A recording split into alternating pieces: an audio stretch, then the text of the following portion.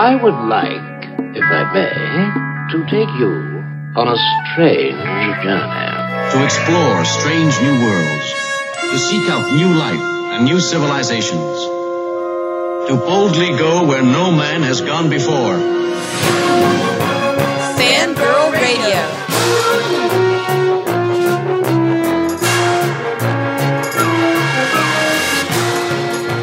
Mothers, lock up your sons. The fangirls are busting out all over. It's Fangirl Radio. Fangirl Radio.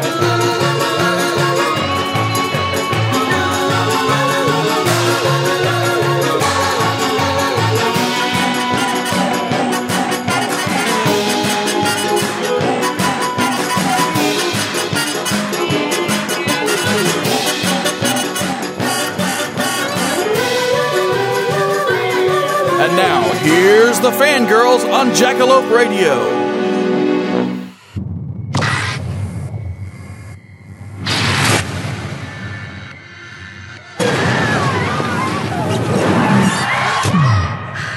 Come on, kiddo. It's just a dream. They're calling me. I gotta go. Don't want to be late for the first day of school. You know, I worry. Don't worry. Me and my dad, we move around. This is the 5th school I've been to since I was 11.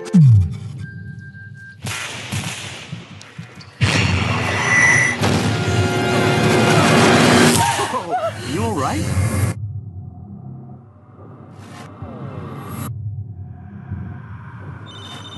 I think there's someone following me. Come back here, Sharon. Love you. Thanks for walking me back. Yeah. Dad! What's going on? I know that symbol. This is it. Do you know what that is?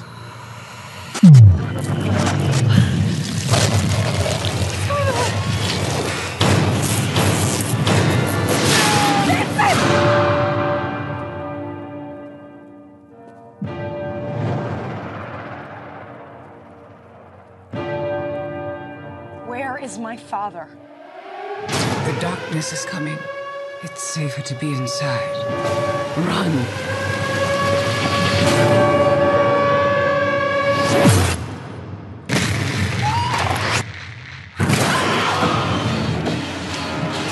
It's a key. What does it unlock? The true nature of things. You were chosen to destroy the demon. Get down! Sharon!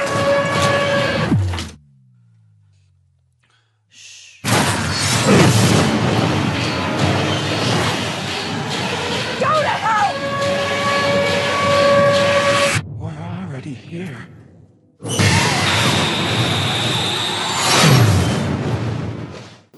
Hey everybody, and welcome to the latest and greatest episode of the Fangirl Radio Show. I'm your host, Jessica Dwyer, and with me, as always, is the lovely and talented Rian Mullux.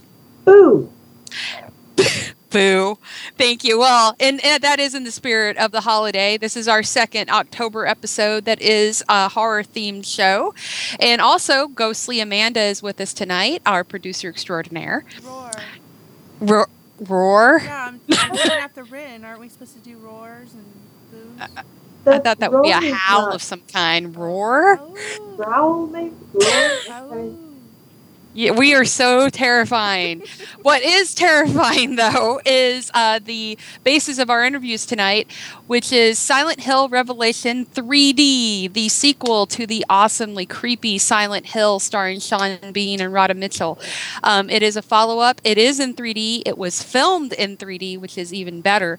And we have the director and writer, Michael J. Bassett, on tonight, as well as stars Adelaide Clemens and the awesome Kit Harington, who you probably know from the really, really good Game of Thrones, is Jon Snow. So we have the delicious Jon Snow. And as I said, his voice sounds like chocolatey goodness. So yeah, you get that to look forward to tonight. But yes, this is our month of horror-themed awesomeness. We did the Universal Monsters episode. Tonight we have the Silent Hill episode.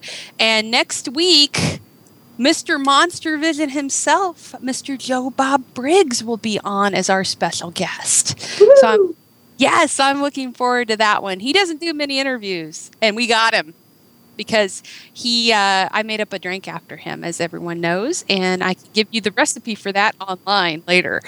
But before we get into our interviews, we've got a great Week in Geek. We got 2 shows we have to go over because it's the Supernatural Sundays are back with The Walking Dead and the Once Upon a Time, and we got our Walking Dead back, and I am happy. But also, I just had to point out too, before we get into our recaps, that Agent Coulson is back. Did you hear about this, Ren? Yes, I did. I'm so excited. Agent Coulson. I have to just give a moment of glory here to myself because you usually break every single piece of news that I follow you on Facebook because I don't know what the hell is going on. I tweeted that on the Fangirl Twitter before you saw it, and I have to just say, yay me. I broke that one. I know. Well, we all kind of wondered if it would happen, and it was officially announced at New York Comic Con, which is awesome. Yes. But also today, something that you know what? I just have to add one thing. You know what's the most adorable part of that? I think the happiest person amongst all the fans is actually Clark Gregg. Like nobody could be happier about it than Clark Gregg himself. He is such a fanboy. He's so stoked. Well, yeah, he watched Steve Rogers sleep. I mean, he's a fanboy. But I have to... I'm wasting time. I have questions. I want to know, do we know whether the show takes place before or after the Avengers? No, we don't know Jack. We don't know Jack. We just know he's back. Okay. And I hope that, like I said, that there is a clone army of little Coulsons and we can all have our own. Pocket Coulson. I would love to have a Pocket Coulson. That sounds really dirty. You make everything dirty, Jay. Everything is dirty. I know. I'm a dirty, dirty girl. But I have to add this one, too, because it was just announced today that we knew Neil Gaiman would write another episode of Doctor Who, and it is going to be in the second part of Series 7. That's what I hear. Neil Gaiman is going to write another one. And as I said, get your Kleenex out because the man knows how to make people cry. That's true. And for anybody out there who still hasn't dived into Doctor Who or, like me, has kind of drifted away, this will be one of the rare ones to go ahead and watch anyway because it's going to be good. Anything Neil Gaiman does pretty much is... I can't think of a bad thing Neil Gaiman has ever done in terms of writing. There was that time he killed that puppy. No, I'm kidding. Oh, don't say that. That's not good. It was a bad puppy. No. There's no such thing as bad puppy. It didn't happen. I did not just lie. You're just a horrible person. And for that, we're going to talk about The Walking Dead first, because I know you haven't seen the first episode. Because you had to talk about a puppy dying. There you go. But I know Amanda watched it. So Amanda, this is going to be our new True Blood, although this is not going to suck. That's the difference. I hope it doesn't suck. I really do. Yeah, so Walking Dead returned, shambled back under our TV screens this past Sunday, and I actually got to see I've seen the first and the second episodes, but we're just going to talk about the first one. And oh my God. The first episode of season 3 of The Walking Dead, I think, probably eclipsed the entirety of season 2. Seriously? It's that big and that good, and they packed in a ton of awesome into this episode. And I have to agree. Yeah, it just starts and doesn't stop, doesn't let up. And the cool factor is the first, I would say, I think the entire segment before the credits start, which, by the way, new credits. Did you notice? Oh. Yes, that was really cool. That was really cool. New credits. The entire segment beforehand, not one single line of dialogue. It was, you know what? Finally, they created the atmosphere, which it should have been all along, which is like pretty much dark, depressive, and just like... they're scrambling to survive. Yeah. It's finally to where that where it should be, where they're actually trying to survive. Well, and part of the mood is go ahead. great. I really love the mood of it. It's like it's very depressing. I'm not going to lie, but that's what it should be, and I'm glad that they went there. I really am. Well, and it's also the part of the reason for that too. Why it's gotten darker is at this point they kind of did something really neat, which was they fast forwarded 7 months, I would say, into the future with this episode. Is such a good idea. I heard they were going to do that, and I thought, well, that's just. I mean, there's probably no way you couldn't have done that, but for all writing things all the way around, for one, Lori's pregnant. We can't just watch her be pregnant for the whole season. That'll be right. boring And when you see her, her stomach is she's about ready to pop. That's perfect. And plus, the kid's growing up fast. So, and that's part of the thing too. Is you get these little nods like Carl. I'm sorry, I can never remember her name, but the little blonde sister of Maggie's sister. I don't remember her name either. I think it's Beth or Bethany or something like that. Beth. She, Carl's kind of giving her the like, hey baby, and it's adorable. Oh, wait. Carl's get what? No, sorry. I was thinking of Lori's sister that died. Who are you thinking of? No, you're thinking of, no, it's, I'm talking about the blonde who is Maggie's sister. Sorry, you said Lori, and I thought Lori Holden, the actress, and I thought the actress's character whose sister died that I think was named Beth. But okay, never mind. No. Yeah, but anyway, she was blonde. I can see the confusion. But yeah, he's given her kind of like the hey baby eye. And then there was this great little funny moment because so many people are horrified at the thought of Carol and Daryl getting together. and they do this great scene together where they're she's been shooting a rifle and her shoulder's out of whack, and she's like trying to rub it, and he licks his fingers and rubs her shoulder, and she kind of does this, it's kind of romantic out here. You want to screw around, and she can't even keep a straight face. That's literally what she said. You want to fool around or whatever she said. You want to screw around. Yeah. She actually says that, and she can't even keep a straight face because she knows better. She's just effing with him. Adorable. That is and he just goes, shut up. And I about died. And now I guess on Facebook it's funny.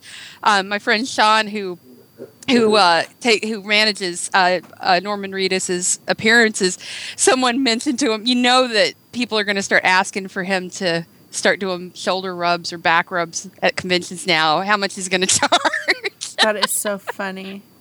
He's like, we're stopping that right now. That is not happening. But it's hilarious, and those moments, I like that they did that because it was like a real thing. It wasn't like some forced deal. It was, you can tell that these people have grown together over these months because they're still alive, they're still surviving together. Yeah. And then you have Lori Holden's character, who now has hooked up with Michonne, and they're still surviving as well, but they're separated from the group. And this is what's going to lead them to Woodbury before they run back into the main group again. And that's where they're going to meet the governor separately. They get found because Andrea is really, really sick and has like pneumonia. And at this point, if you're sick, you're kind of screwed because there's no such thing as doctors or any of that kind of stuff. So it's realistic in that way too. And it's got a lot of drama and a lot of darkness, like Amanda said. And I absolutely loved it. I read some spoilers, sort of plot previews for the season, and I think there's going to be one of the kind of nice reasons that they've gone this super dark route with the main group is because where Lori ends up, and I won't give too much away, but where Lori ends up is the stark opposite of Darken. It's still creepy, but it's not dirty and scummy and terrifying. It's terrifying in a totally different way. So I think there's a really nice juxtaposition there. Oh, they already were mentioning They're already mentioning my ideas of zombie baby ripping her open. She actually asked that of. No, that's what I was talking about. I was talking about the town that they get to with the governor. Oh no, Woodbury. Yeah. There's all kinds of horrible things that's going to happen, and Lori is not going to make it. I can tell you that right now because in the comics, everybody that's listened to the show probably knows this already, and if you don't, sorry, but in the comics, Lori dies, and so does the baby. I mean, and it's not in a nice way. Yeah. you can expect, if everything goes down like what happens in the comics, that half the cast is gone. I mean, it's done. You know, they're going to all die. Like, half the cast is dead. And what they've done now, the big cliffhanger ending of the episode, spoiler alert, you should have seen it by now if you haven't, is with Herschel's character. In the comic books, since they kind of did a flip with the two of these guys, with Dale and Herschel, in the comic books, Dale loses a leg, and they cut it off to save him from infection. Well, that's what happens with Herschel. So now you've got the Herschel storyline becoming the Dale storyline, and it's even more important for the group because he's the doctor. So yeah, it's going to be, and that was the cliffhanger ending of this episode, and it's going to get even better as it goes along. I can tell you that. Did you guys see Lou Temple in there? He's a real close friend of ours. He actually comes to Kansas City, and we visit with him and stuff. Who was he playing? He was playing an inmate. His only line was shit, like that, and they're going to... oops, I don't think I'm supposed to... I can say it if I want. I'm the producer. But it was like... That was his line, and then they're going to continue on with it next week. He was one of the prisoners. He was one of the inmates, because they run into some survivor inmates in there at the end, too. That's the last thing. Like that and Herschel's leg. And it's nasty. The Herschel leg thing is nasty. So you got that to look forward to. It's good stuff. Yay. So moving on, because I knew when we started talking about The Walking Dead this would happen, but Once Upon a Time also has started back up again, and this last episode was awesome. I love how they are really taking the princess characters and making them badass. They're truly making them role models for girls, not just pretty princesses. They're making them badasses, and they're giving them depth. And I love what they're doing. They could have went really hokey with the storyline of Snow White and Emma, but they are not. They're actually giving Emma not a weakness factor, but she's actually getting emotion back in her life. Like, she was very cold, and they're making her a lot more interesting, and it's neat seeing her trying to fight having these emotions, but she's going ahead and doing it and getting won over by her own mother. And it's awesome. Just really good stuff. I love the guy that they had playing Lancelot. Just everything they're doing was great. This episode really focused on strong female characters in the show, and I'm really, really loving it. And we also got some great moments with Jefferson, and he's like one of my favorite characters, of course, is the Mad Hatter. But they're also next week. It turns out that Jessica's dream is coming true, and Rumpelstiltskin is apparently taking on Captain Hook. So, yes. Yes, thank you. But Once Upon a Time keeps going, and it is amazing. So if you have not watched this show yet, you have no excuse. The entire first season is on Netflix right now. Watch it over a weekend. You will not be able to stop. And then go to abc.com and catch up on this season. I'm only laughing because I put in the first episode and I stopped after 8 minutes. But that's just me, folks. Try it yourself. You didn't even give it a chance. Dude, I tried so hard. After 8 minutes, I was done. Oh, man. So, it is some of the best stuff on TV right now. That and The Walking Dead really is the best stuff on TV.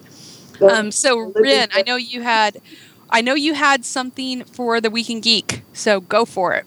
Well, in real life space news, because we do occasionally talk about what happens in the real world, I wanted to just, because I know I ranted and raved about when this happened a month or two ago, can't quite remember exactly when, but what I've talked about before was the first successful launch of the SpaceX Falcon 9 rocket with the Dragon capsule on it that got docked with the International Space Station. So that was the first successful thing, was it docked with the space station, dropped off a bunch of goodies. So what happened last week was they did it again. So this is the second launch of the same Falcon 9 rocket with the same Dragon capsule on top, delivered more goodies, lots of scientific stuff, a super deep freezer to put scientific experiments in. They're going to put into the capsule, once they take stuff out of it, they'll put back in a whole bunch of samples of science they've been doing up on the space station, and then that'll detach in about a week's time and land in the Pacific, and then we can get stuff out of it. It's just genius. It's actually happening. It's actually really going on. A private company in the United States is running stuff to and from, the surface of the Earth to the space station.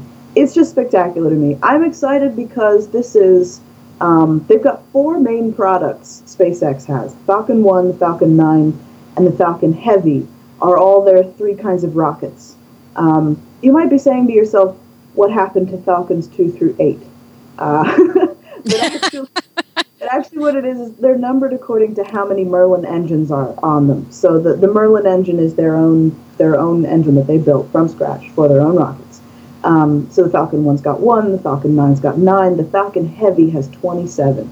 The Falcon Heavy is going to have its first flights, its first demo flights, launches really, next year. So the Falcon Heavy is coming really soon. It's going to have twice the payload lift capacity as the Space Shuttle. The Space Shuttle was previously what was taking everything like giant satellites and things, the larger satellites, into orbit. That was really the only thing that could handle that stuff. I don't really know who's taking care of that now. I suspect it's Russia, because Russia's the only place with big engines, big rockets anymore. But the Falcon Heavy will be the most heavy-duty rocket on the planet. And it's going to start doing stuff next year. It's really exciting. And so it'll be it for the foreseeable future. I mean, I hope that it spurs a lot of other companies to do a lot of other stuff related to exploring space. So that's I got to ask you real quick, because we're getting ready to run out of time. We got to start our interviews. But what did you think of the Stratos jump? Oh my God! I nearly almost didn't watch that. I know that sounds really lame for like a science nerd, but my brother called me up and said, "Are you going to watch this?" I said, "Okay, fine." At first, I was kind of thinking, I don't know why. Everybody thought this was magnificently impressive. It was very impressive. I don't know why I wasn't like jumping. I was more jumping out of my seat when Curiosity landed on Mars. Yeah, that was what my husband was saying. But at the same time, I watched it live when it happened, and he just was so blasely like, "I'm going home now," and he jumped, and I'm like, "Holy crap!" That was pretty impressive. You got balls the size of the planet. Yeah, I think I definitely would crap myself. But you know what actually kind of put me off, and this is going to sound really superficial, but I was watching it live too, and there was this old, melty-faced white guy with, whatever. I don't want to describe his physical appearance because that's nothing. He was annoying. He was really rude and condescending, and I may be the only person on the internet who was bugged by this. But even my boyfriend noticed it, like, when he was giving the instructions to Felix in the capsule, he was like, "Okay, Felix." I think that was his old. I think he was old school, and he was trying to keep him calm. That's really what I took from it. I can't get calm when someone's talking to me like they're absolutely patronizing. That would have pissed me off really bad. But anyway, other than that, it was really impressive. I still haven't heard the verdict whether he broke the speed of limit or speed of sound. Because I know that he didn't break the longest free fall record. That record from 1970 something still stands. He missed it by 15 seconds. Yeah.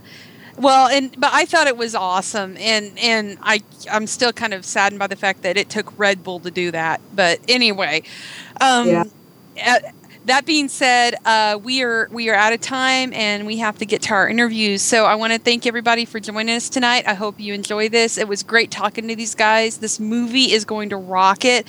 And by the way, 99% of this, it sounds like, was done practical with prosthetic effects. And effects. Woohoo! Yeah, and that was a big deal. So this looks great. I hope you go check this out. It comes out right before Halloween this month, I believe on the 26th. And you need to go check it out. It looks amazing. And Sean Bean returns. Rhoda Mitchell returns. So, Jon Snow and his dad are back together again on screen. And he's still got his head. Hey.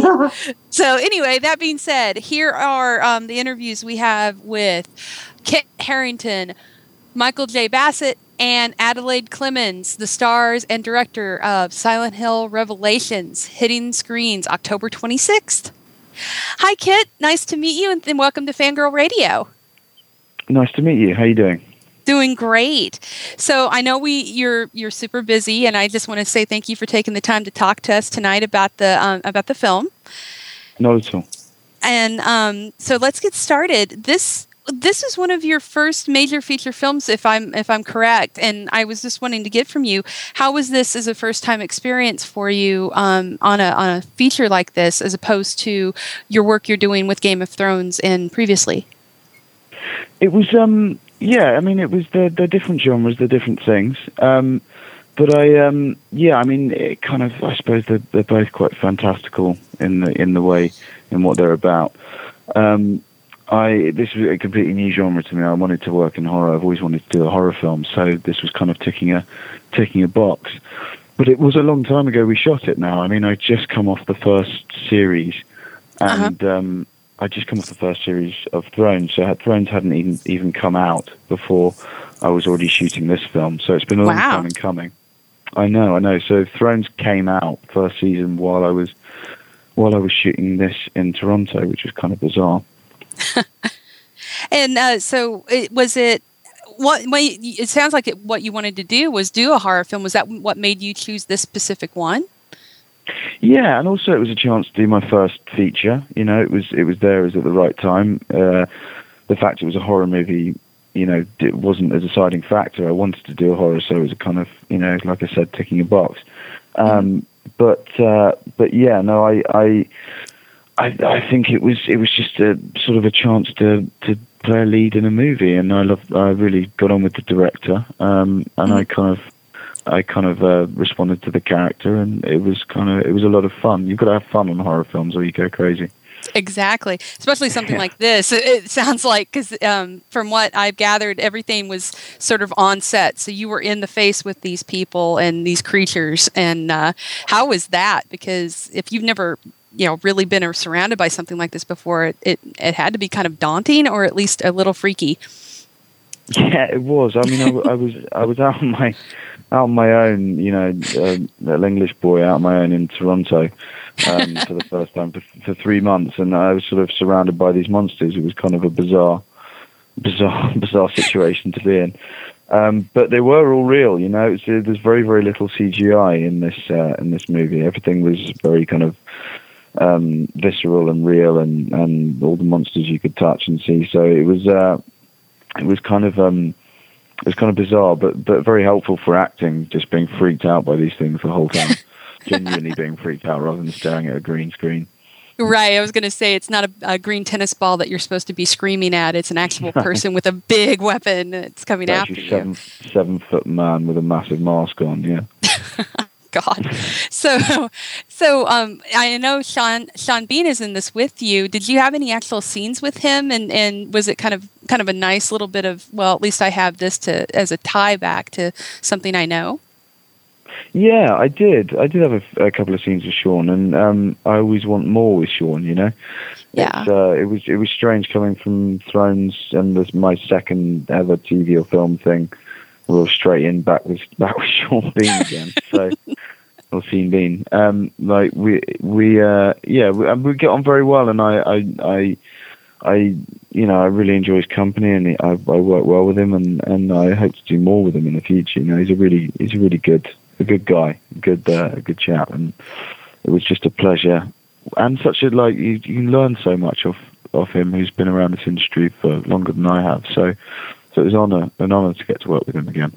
That's great. So you said that you wanted to do a horror movie. I'm just curious now, are you a fan of the genre itself? And if so, what's a couple of your favorite things? Because you come from the land of Hammer, and I don't know if you're a Hammer movie fan or not. I'm a horror movie fan. I am. I grew up, you know, it's what if I sort of, at the end of the day and I'm tired and I just want to mac out and watch something, I end up, you know, horror is what I pick, strangely. You'd think that's a bit stressful, but I kind of like horror movies. So yeah, some of my favorite films of all time are horrors, like The Shining. Oh, nice. The Wicker Man. The classic in there. Yeah, The Ring. You know, the American version of The Ring I really liked. You know, and David Lynch's films. You know, those kind of bizarre, strange films that really freak me out. The kind of horror horror-esque. And I think this movie Silent Hill has elements of The Wicker Man and David Lynch in it. It's a very bizarre film, and also it's about a kind of strange little town where no one escapes. It's and the cult thing. And the cult thing, yeah. So I think it kind of reminded me of some of my favorite horrors. So that helped me in choosing to do it. Nice. So your character Vincent is actually from I believe it's the third game, but it looks like, at least on at the level that I've seen of this, that he's a little bit different from the character in the game. Can you give us a little bit more detail without giving anything away about him? Yeah, I mean it's forever tricky talking about him. I've done publicity today, and I just have been useless in explaining to anyone what I'm in the he is movie. or who he is. Yeah, all I can say about him is he's in the film, yes. But he's in the film, and his name's Vincent. No, I can't really say too much. All I can say is that he's very different. He should almost be called something else, really, because he's very different from the character in the video game. Mm-hmm. They're basically different people. So it's we're straying quite far from what the video game Vincent is. And so I didn't really go and play the game to try and do my research on the character as I would if he had been closer to him. I was told to kind of stay away from that because we're changing the essence of who the character is. So I don't know. He's I don't know really what I can say about him. He's a kind of young man who has a change of heart. Really, that's the best way of putting it. That won't get you in trouble. That's good. I hope not. No, I've probably got in trouble loads today. Who knows? Oh no. So, well, and I know I was talking to your co-star and Michael, the director, and they said that there was a Bible, because the mythos of this, because you're not unfamiliar with working in a piece that has a lot of background and a lot of myth behind it. How was that, and did you get to look at the Bible that they had from Silent Hill, and how was that to kind of immerse yourself into with this?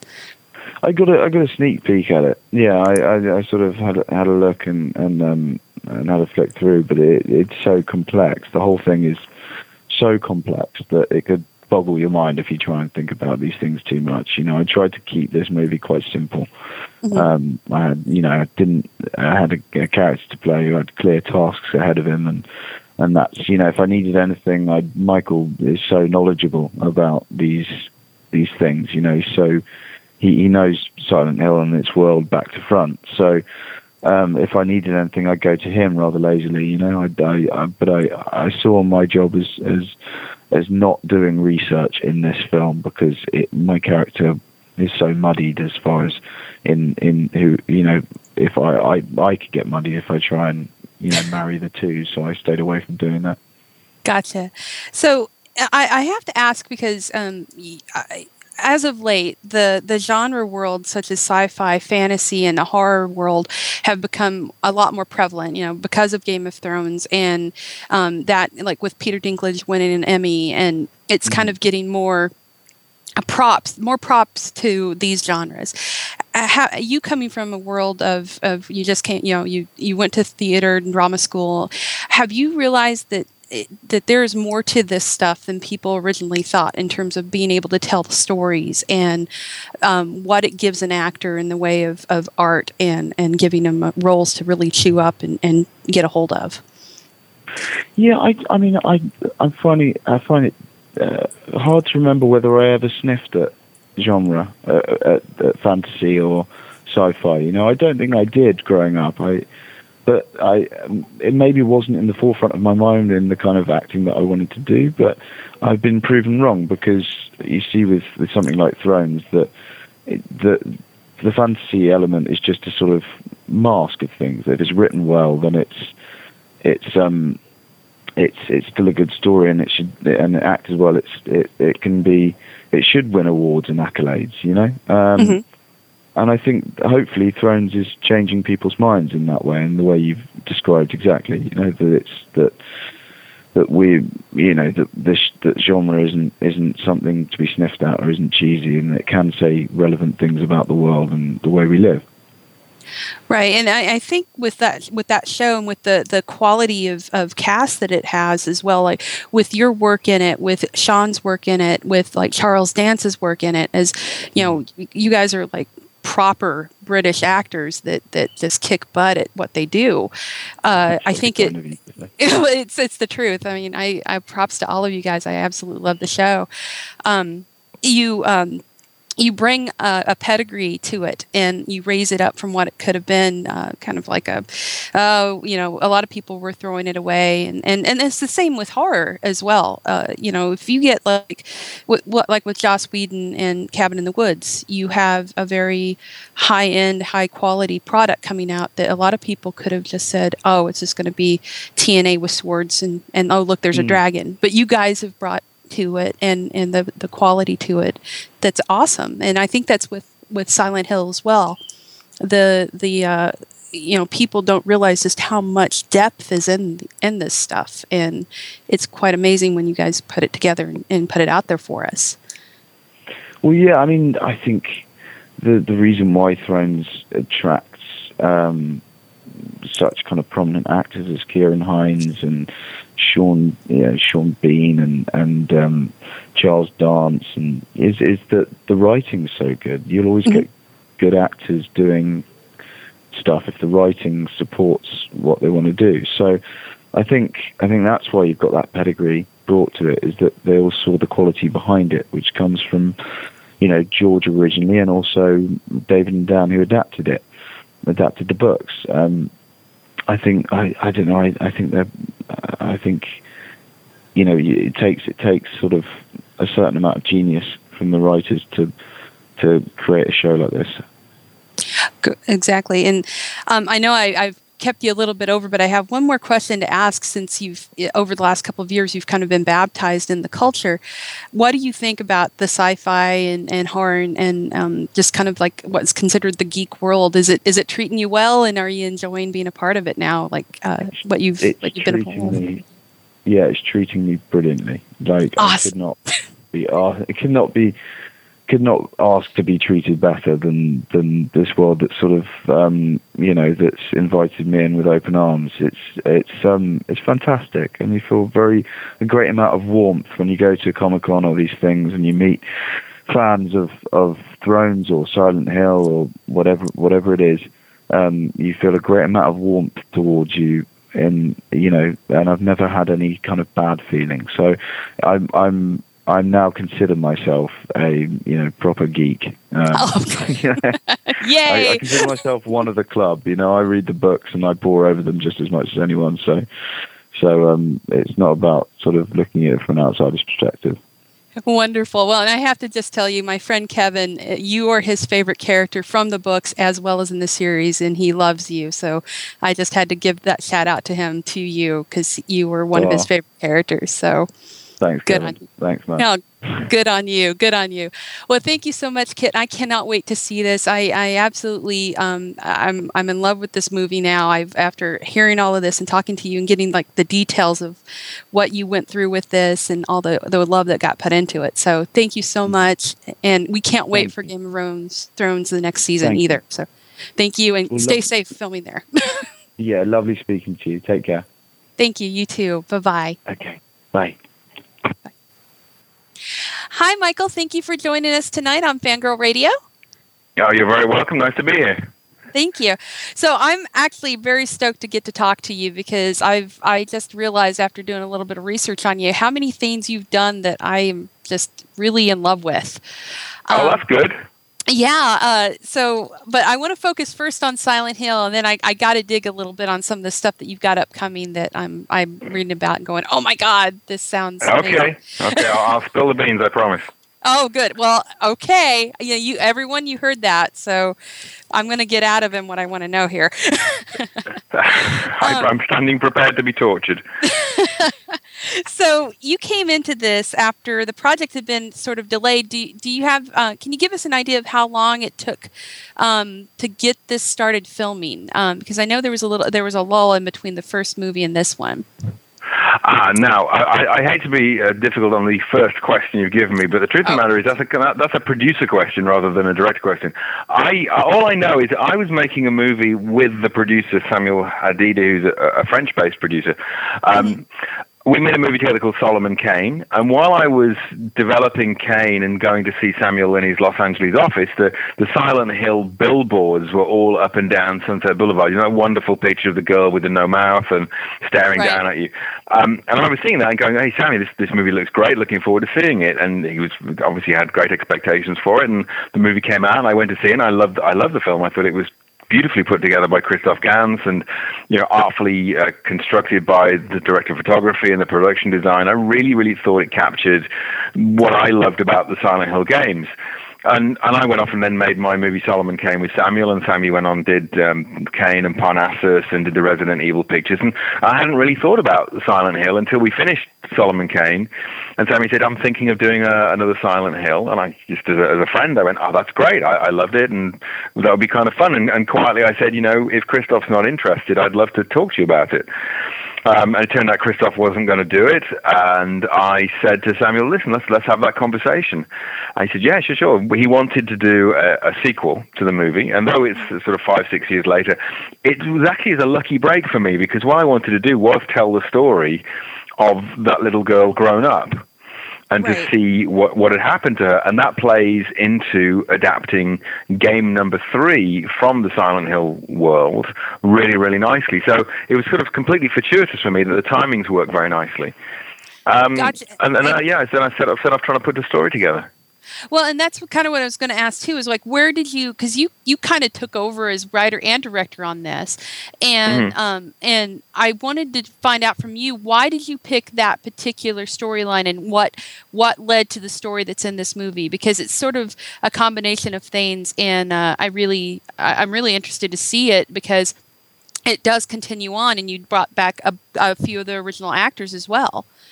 Absolutely. Well, I mean, the key with this was, and the sort of the directive from Sammy as the producer was that this has got to be a sequel to the movie, which is great. We understood that. So it's got to continue the story of those characters, or the principal characters. It's got to be an adaptation of one of the Silent Hill games, which is fine. That's game number 3, was the one that made the sense to me to use. But also, it's got to work for an audience who may not have seen the first movie and may not have ever played the game and don't know anything about Silent Hill. And one of the things about Silent Hill is it's such a rich universe of the mythology that it can also get sort of excluding for a mainstream audience who don't know anything about it and just can't follow the kind of complexities of those worlds. So the challenge was to have a script which did all 3 of those things, so that the movie could also do all 3 of those things. And the choices I made narratively were driven by the fact that I wanted this to be a sequel to the first one, and I wanted the heroine to be Heather Mason. And Heather Mason's story is game number 3. And then I sort of looked at the story of the game again. I played it years earlier and hadn't really paid that kind of close attention to it. I played it just as a game player. So I went back, sort of unpicked the story a little bit, and figured out that, yeah, I can do this. I can find out about Heather. We can learn through this story. She can learn the sort of the truth of what happened to her and who she is, having escaped Silent Hill through ways I can't tell you because it's all sort of covered in the new movie. But decides she has to return to this place because she has to go and find her father, who's since gone missing. Again, I don't want to give you too much of the plot away, but because the first movie dealt so strongly with a mother looking for her daughter, I wanted this movie to deal with a daughter looking for her father. Gotcha. And the reflection of that I really liked. And also there's one of the sort of the subtler themes running through this movie is family and relationships and how you deal with those things, for good or ill. And just to make those themes work alongside telling and creating a hopefully very scary, great, mainstream, entertaining horror picture. Well, and I absolutely love the trailer that I got to see and the look of this movie. And one of the questions I really wanted to ask you was, how did you what did you take from the original film, the look and feel of it, and what did you want to bring to this to up that ante? Because it's in 3D, it's got to be a lot more visually like grabbing because of that. What did you want it to, what led to how this film looks? Well, I mean, I think the trick of it is if it ain't broke, don't fix it. And I thought Christoph and his team did a fantastic job of creating a genuinely original-looking, striking, sophisticated horror picture. And there's nothing that looks like Silent Hill since then until this new Silent Hill. And what I said to Samuel was that I don't want to change it. I want to make it better. I want to do my visual sensibilities a little bit darker, perhaps a little bit edgier, a little bit dirtier and nastier. But the aesthetic is very strong. And Silent Hill, the game, lends itself to that anyway. So what I tried to do is assemble as many of that original creative team as possible. A lot of them I'd worked with before on Solomon Kane. The DP wasn't available, so I found a really, really good Italian guy called Maxime Alexander who had done some 3D and shot some horror movies that I really liked. Carol Spear, the production designer, again wasn't available, so I went to somebody who'd worked with her and understood that aesthetic. I reassembled the monster team of Patrick Tatopoulos and Paul Jones and his workshop in Toronto to create the creatures. And really, even from the sound design, I used the same sound design team. Akira Yamaoka, who is integral to the actual games themselves, came back on board with Jeff Danner to compose some music for us. So I really was, I wanted to be able to say that this is aesthetically close to the first film. It is a progression because obviously I'm a different director. And of course we used the 3D to hopefully enhance that experience. So it's not just a kind of gimmicky, hey, let's make it 3D. It was a series of serious conversations about, is this going to make it better? Is this just going to make it a thing? Or is it going to make it worse? And initially I'd been quite a little bit circumspect about using 3D. I wasn't a great fan of it from a movie-going experience, but the more I thought about it and the more we talked to the technical guys behind it, I realized I could use it in a way which would help you to draw you into the world in the same way that Heather, played by Adelaide Clemens, is, she's drawn into the world. So when you pass through this kind of the fog with the ash falling down, in 3D, that's just amazing. You feel like you're in there. So there were things that I knew I could do with the 3D that I thought would be great, and I insisted on shooting it in 3D rather than doing any post-production 3D, so that on the set, on the day, I could see what it looked like. These huge, unwieldy 3D cameras were there. And live, we had big HD monitors, and you could just see it in 3D, and I could control the amount of 3D. And I thought, if I can do that, then we could do something really interesting in this. But the knock-on effect of that is that this is a 3D movie, and I know there will be people who don't want to see it in 3D. They don't like it. It gives them a headache, or they just think it's a silly gimmick. And they'll choose to see it in 2D, which it will be available in 2D, but that's not the movie I made. I made a 3D movie, and I shot it and framed it and did the camera work for 3D. Even the design of the sets and where I positioned the props was to make the 3D work. And the editing is at a pace which works for 3D, and the sound design uses 3D, the fact that you go depth into the screen as well as out of the screen. So if they go and see it in 2D, they're not really seeing the movie that I made. Gotcha. And that's the double-edged sword of it, because you have people that can't deal with 3D for whatever reason, vision problems or whatever, and it kind of sucks. Yeah. But at the same time, as an artist, that's a tool that is really amazing when you use it right. And I was talking to Adelaide before you came on, and she was talking about she saw this already and saw the ash falling down and how cool it was to see, and you almost can feel it around you. And that's completely. Yeah, I think this is a problem. There are some audience members who just can't experience 3D for whatever reason, and I think this is because we're still quite new 3D technology. I don't think we're too far away from not even having to use glasses. Right. I've seen glasses-free technology, and it works. It's just going to take a little bit of time to get there. It may end up being working in television much better than it works as a theatrical thing. So it's like I don't know. I had to make a movie that I thought was going to be the best version of this movie. Well, and it looks great. I mean, it looks absolutely beautiful. And the other thing she mentioned that I wanted to talk to you about, because it just made me happy when she said it, was, and I've only gotten to see the trailer, was you were very, Adamna about, we're using special effects that are real, like prosthetics and things like that. And I really respect that, because I think it adds to the whole experience. Did you, Did you have any problems kind of pushing that through, though? Because I know a lot of studios are trying to go more CG because it's cost effective. But was it what was that like for you to try and get all that done in practical? I mean, it's sort of a given for me. In the world of horror movies, I think real creatures, costume monsters, are the best kinds of monsters, and the advantage it gives you a several-fold. But I mean, one, obviously, you spoke about Adelaide, and the fact that she could stand on a set with the creature allows her to give a more genuine, visceral response to it. It's no good me saying, here is a tennis ball, and in 6 months' time, it's going to be very frightening. You know, it's not. It just doesn't help anybody. And yeah, they can use their visual imaginations, and I'm sure they'll give a genuine reaction. But it's not as good as having somebody in an amazing bit of makeup where his whole brain is exposed, and you see the flesh having been pulled down from the cranium, and where his face would be, there's this gaping mouth wound, and he's kind of staggering towards us out of the darkness. That's how I'm just going to get a better response, and the creature's going to look better. But having said that, there are things that CG can do which prosthetics can't do, and there is one digital creature in the movie which I just simply couldn't achieve on the time and the budget that I had, because I'd have taken so long to shoot it. It's this thing called the mannequin monster, and it's just basically made up of mannequin body parts all come together with heads and legs and bits of torso, and it's a really frightening, visceral kind of creature. But to make that as a rod puppet or as a model would just have been impossible. So that was a choice. You go, I really want this creature. I think it's going to be really terrific for the audience. Very creepy, very frightening. Let's bite the bullet and make it CG. And actually on the screen it looks absolutely fantastic. In 3D it looks really terrific.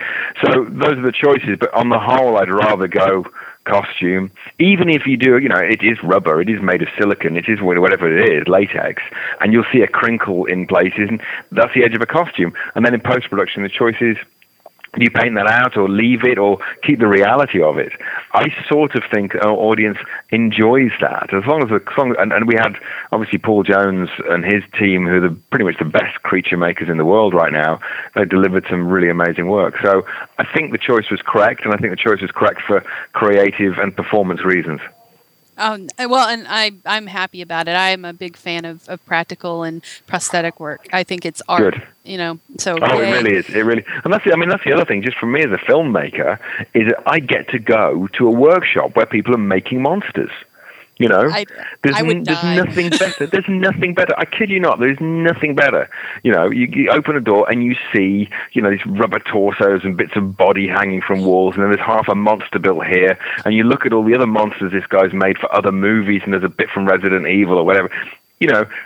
That's geek heaven for me. Whereas if it's done digitally, you just kind of go, yeah, it's that bunch of pixels on the screen. There's nothing, there's nothing to touch or play with or feel. It just takes all the fun out of it.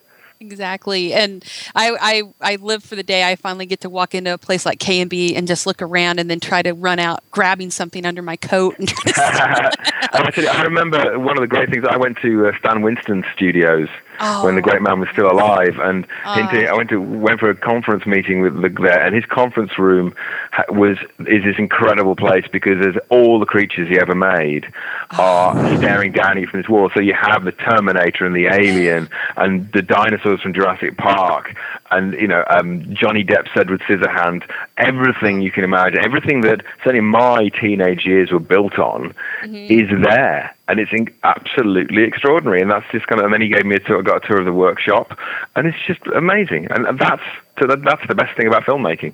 Oh man, I got to meet him at Comic-Con before he passed away, and I was so thrilled that I got that chance because he was there. Talented man. Oh, God, I shook his hand. I'm like, thank you. Yeah, that's good, and it's worth it. The dude created some iconic things. Oh man, it was just amazing.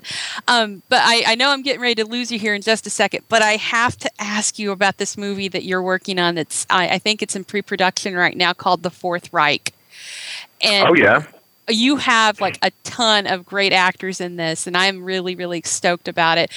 But I have to ask you, you have two guys in this that I know for dying in everything they're in, which is Sean Bean and Sean Pertwee. Tell me that you don't kill one of them, at least. I'm not telling you anything.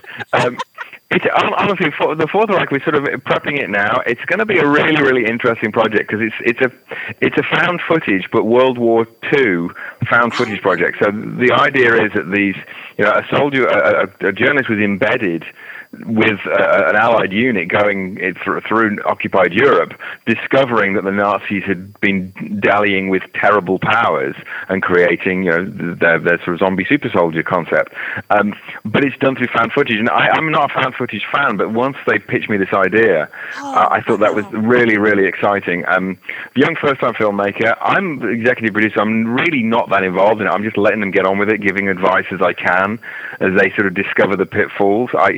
I help them get Sean Bean involved, but we're a little way off shooting it yet, so time will tell how it turns out and who's finally involved. But I'm definitely not telling you who dies and who doesn't, because that would spoil the surprise. Well, it's like I'm looking at the list. I'm like, oh my god, these guys always die. They're so good at it as well. Oh, and I love Sean Pertwee too because his father was one of my favorite doctors, and he's like kind of yes. I love him and everything he's in too. Well, I've already killed Sean Pertwee once in one of my movies, so there's no reason not to do it again. That's true. Come on. Let the guy live once. Jeez. And you've got Tom Savini in there and Doug Bradley too, which is amazing. So there's some good guys. As long as it all goes according to plan, it should turn out to be a really interesting, really creepy little movie.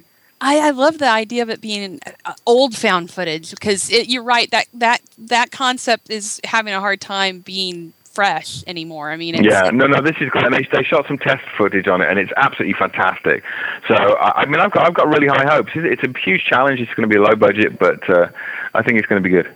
That is awesome. Well, I thank you so much, Michael. I really appreciate it. This has just been, I'm really stoked to see this movie, and I love Solomon Kane too. So you've done some great stuff. Thank you very much. October 26th, cinema near you. Go see it. You'll enjoy it, I'm sure.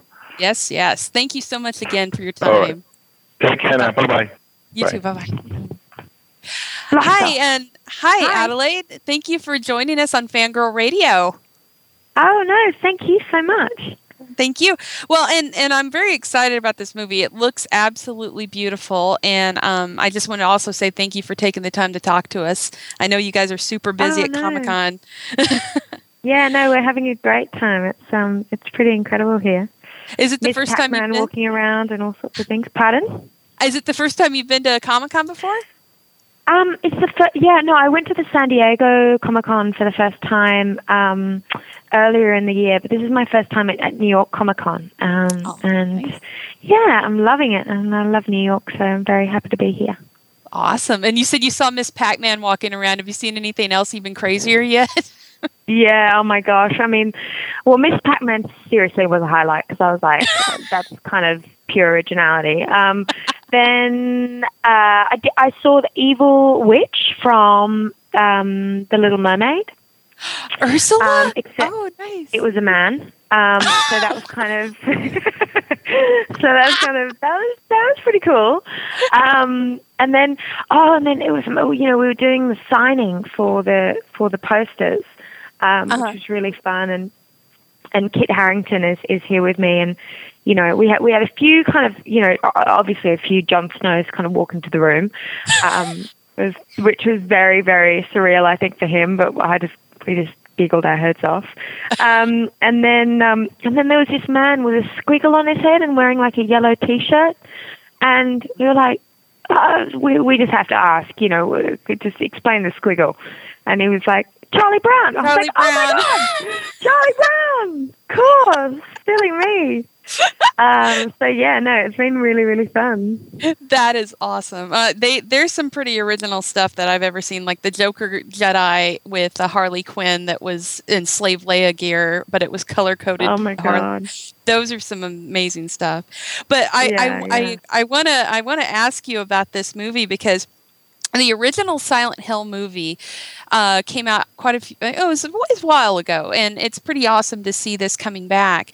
I wanted to ask you, did you see the original film before you took on this project? Yeah, I'd seen it obviously like ages ago, but I think I was like 12 when it came out, so I didn't see it I didn't see it until I was about 16 or something. And I just remember being terrified.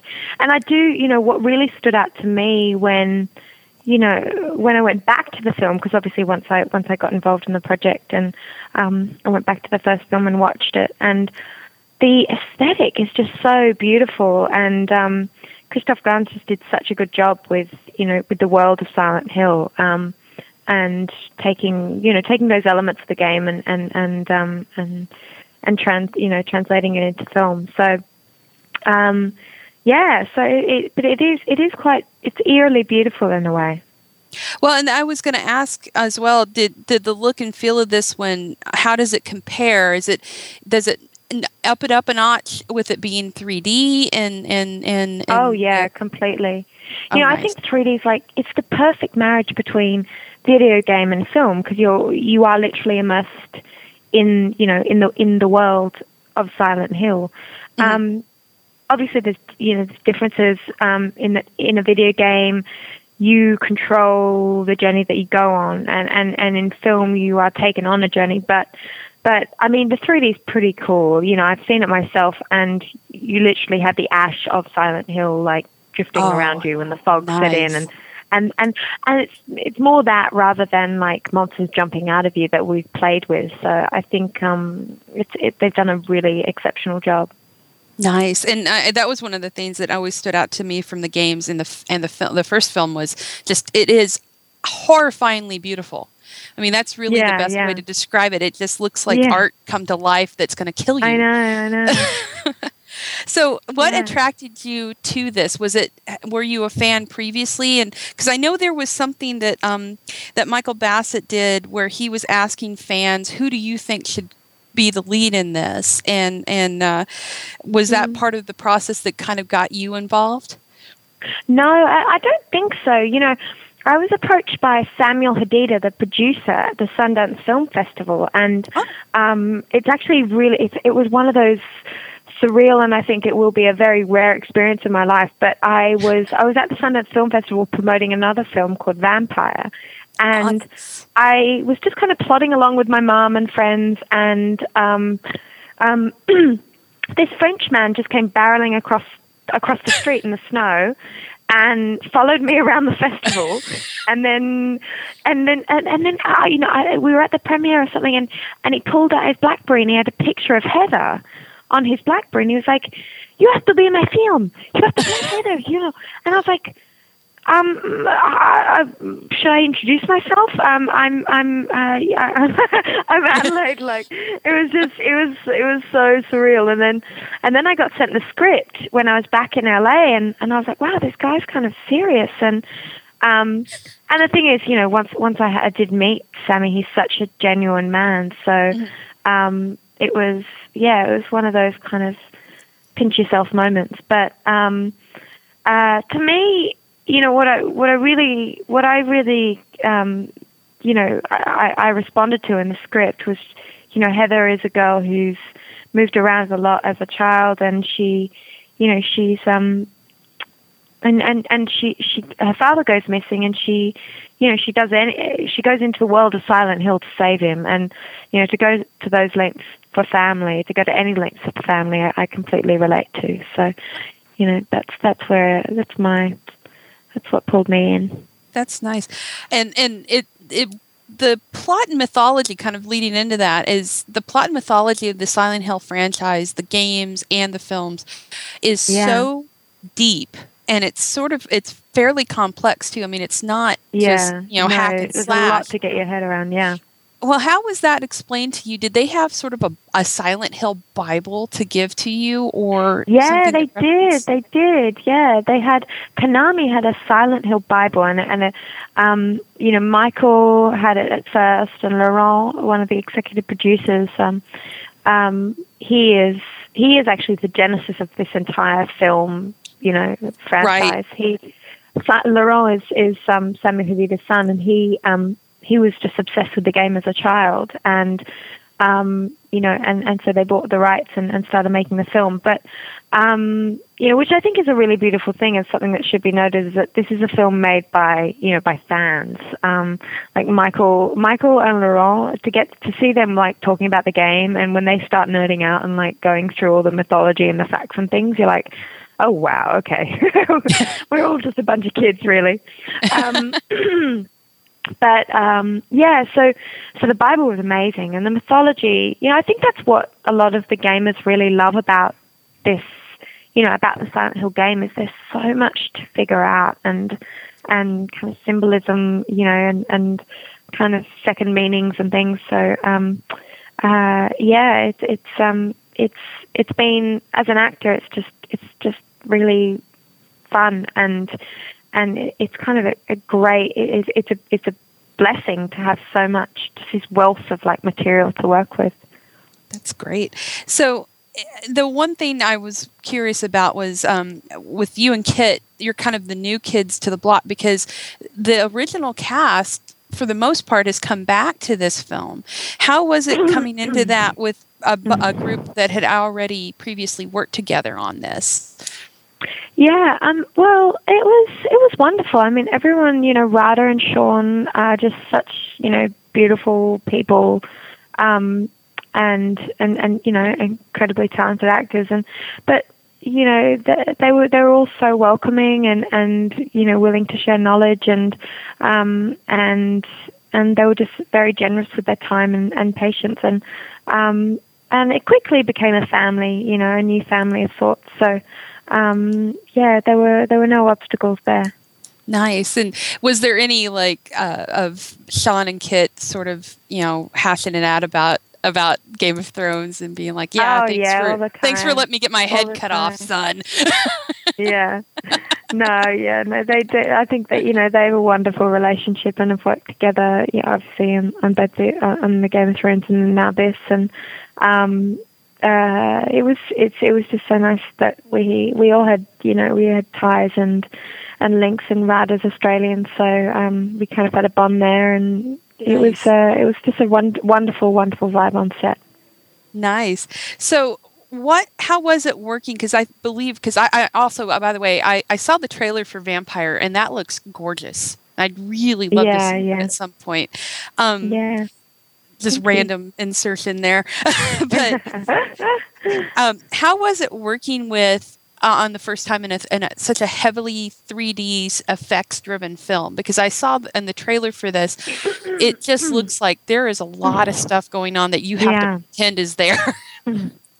Actually, fortunately, I didn't have to pretend. I had to pretend in terms of, that I do for a living. But I didn't have to kind of create monsters in my head. We only had one CGI monster, believe it or not. I mean, really? Michael was adamant that we have we have the monsters made through costume and prosthetics, and so we were working with real life in the flesh monsters, which were pretend, but I got to work with not only are they there right before you, and you can respond to the gruesome and goriness of the costumes themselves, but also the people and the actors and the stuntsmen playing those and embodying those roles. They had personalities, and they were able to perform themselves, and with each performance came new discovery. So it was just a blessing. I mean, I was genuinely scared most of the time, and I wasn't looking at a tennis ball. Nice. That I'm amazed by that, because the trailer, it looks so slick that I'm impressed by that. That makes me very happy, because I'm a fan of practical. I think it really. I think it's rare in film that they do that, and I think it takes it back to. I think maybe that's what's missing in some of these. I think it's it's very demanding as for an actor to or very challenging for an actor to kind of create such intricate monsters and also perform and play different, be themselves a different character. So I really hope this elevates performances in that way. Well, and that's one of the things that it kind of makes me think. After you said that, I'm looking at in my head, remembering this trailer and seeing these characters. It makes me think of something like Del Toro would have done with Hellboy, where he's very much into, I want everything as real as possible. I don't want to do CG. I want to do this, and it adds to it, and it makes it just pretty as well. So. That's great. I'm even more excited now for this because that just makes me happy. Yeah. So, and I know I'm about ready to lose you here in just a second, but I have one more quick question. It's kind of leading into that. What scene, like an intense scene, because it looks like you got some doozies here, and Silent Hill's known for putting your character specifically through the ringer. What sticks out in your head as one of the scenes that'll make people just go, holy crap, look what they did to her? Oh gosh. I mean, there's so many. There was an incredible, there was a scene with Kit where he was strapped to a gurney, and it was with all the nurses. The deformed nurses, and they were performed by dancers and contortionists. So that was a really nerve-wracking scene because we're in the middle of these nurses, and so these dancers actually had a very difficult time seeing because the masks kind of go over their eyes and obscure their vision. So that was one element. Also, Vincent was, Kit was kind of strapped to this gurney and he depended on me to unbuckle him. And then and then there's Michael offset kind of screaming all sorts of, new directions and just to elevate things and kind of keep us on our toes. And then we had a shot. We had the camera strapped to the gurney, and it collapsed onto the ground. So there's a great shot in the film where you see it's from Vincent's perspective, and you see him kind of fall and tip over. But there were just so many elements involved, and these dancers wielding weapons without being able to really see anything, gurneys that were going to tip over, and cameramen that may get trapped under the gurney, and I had to unstrap it, and it might just cascade into the middle of the room. So it was a bit of a headache, that one, but we made it out alive. Nice. So was the camera falling over supposed to happen? Well, yeah, it was strapped to the gurney, and the gurney had to tip over. It's so complicated. I don't even know why I speak. Just go see the film, and you might be able to put it all together. Because I remember I was talking to the gang that made the Resident Evil movies, and at one point, I guess it was like this crazy $3 million 3D camera got broken because someone threw a weapon. Headache and a half. Yeah, the weapon went through the barrier and hit the camera or something like that. It was like, oh. Yeah, no, there's all sorts of kind of, I don't know, interesting stakes going on. But, it's really fun working in 3D, and, I hope you enjoy it. Oh, well, thank you so much, Adelaide, and thank you for coming on. This was great, and I can't wait to see this movie now, especially after finding out. Cool. I'm so glad. It's so wonderful talking to you. Thank you so much. Well, thank you again, and we can't wait to see it this month. It comes out, and we're all excited for it, so I know the fans are too. October 26th. Yeah, yes. Awesome. All right. Awesome. Have a great, happy Halloween. Happy Halloween to you, too. Have a good time in New York. All right. Thank you. Bye. Bye-bye.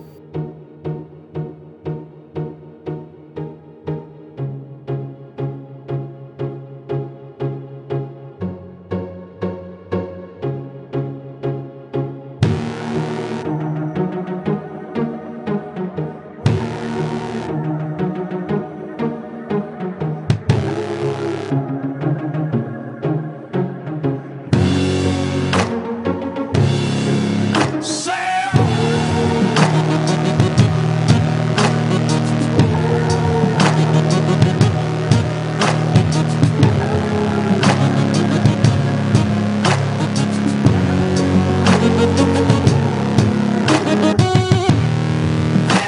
Maybe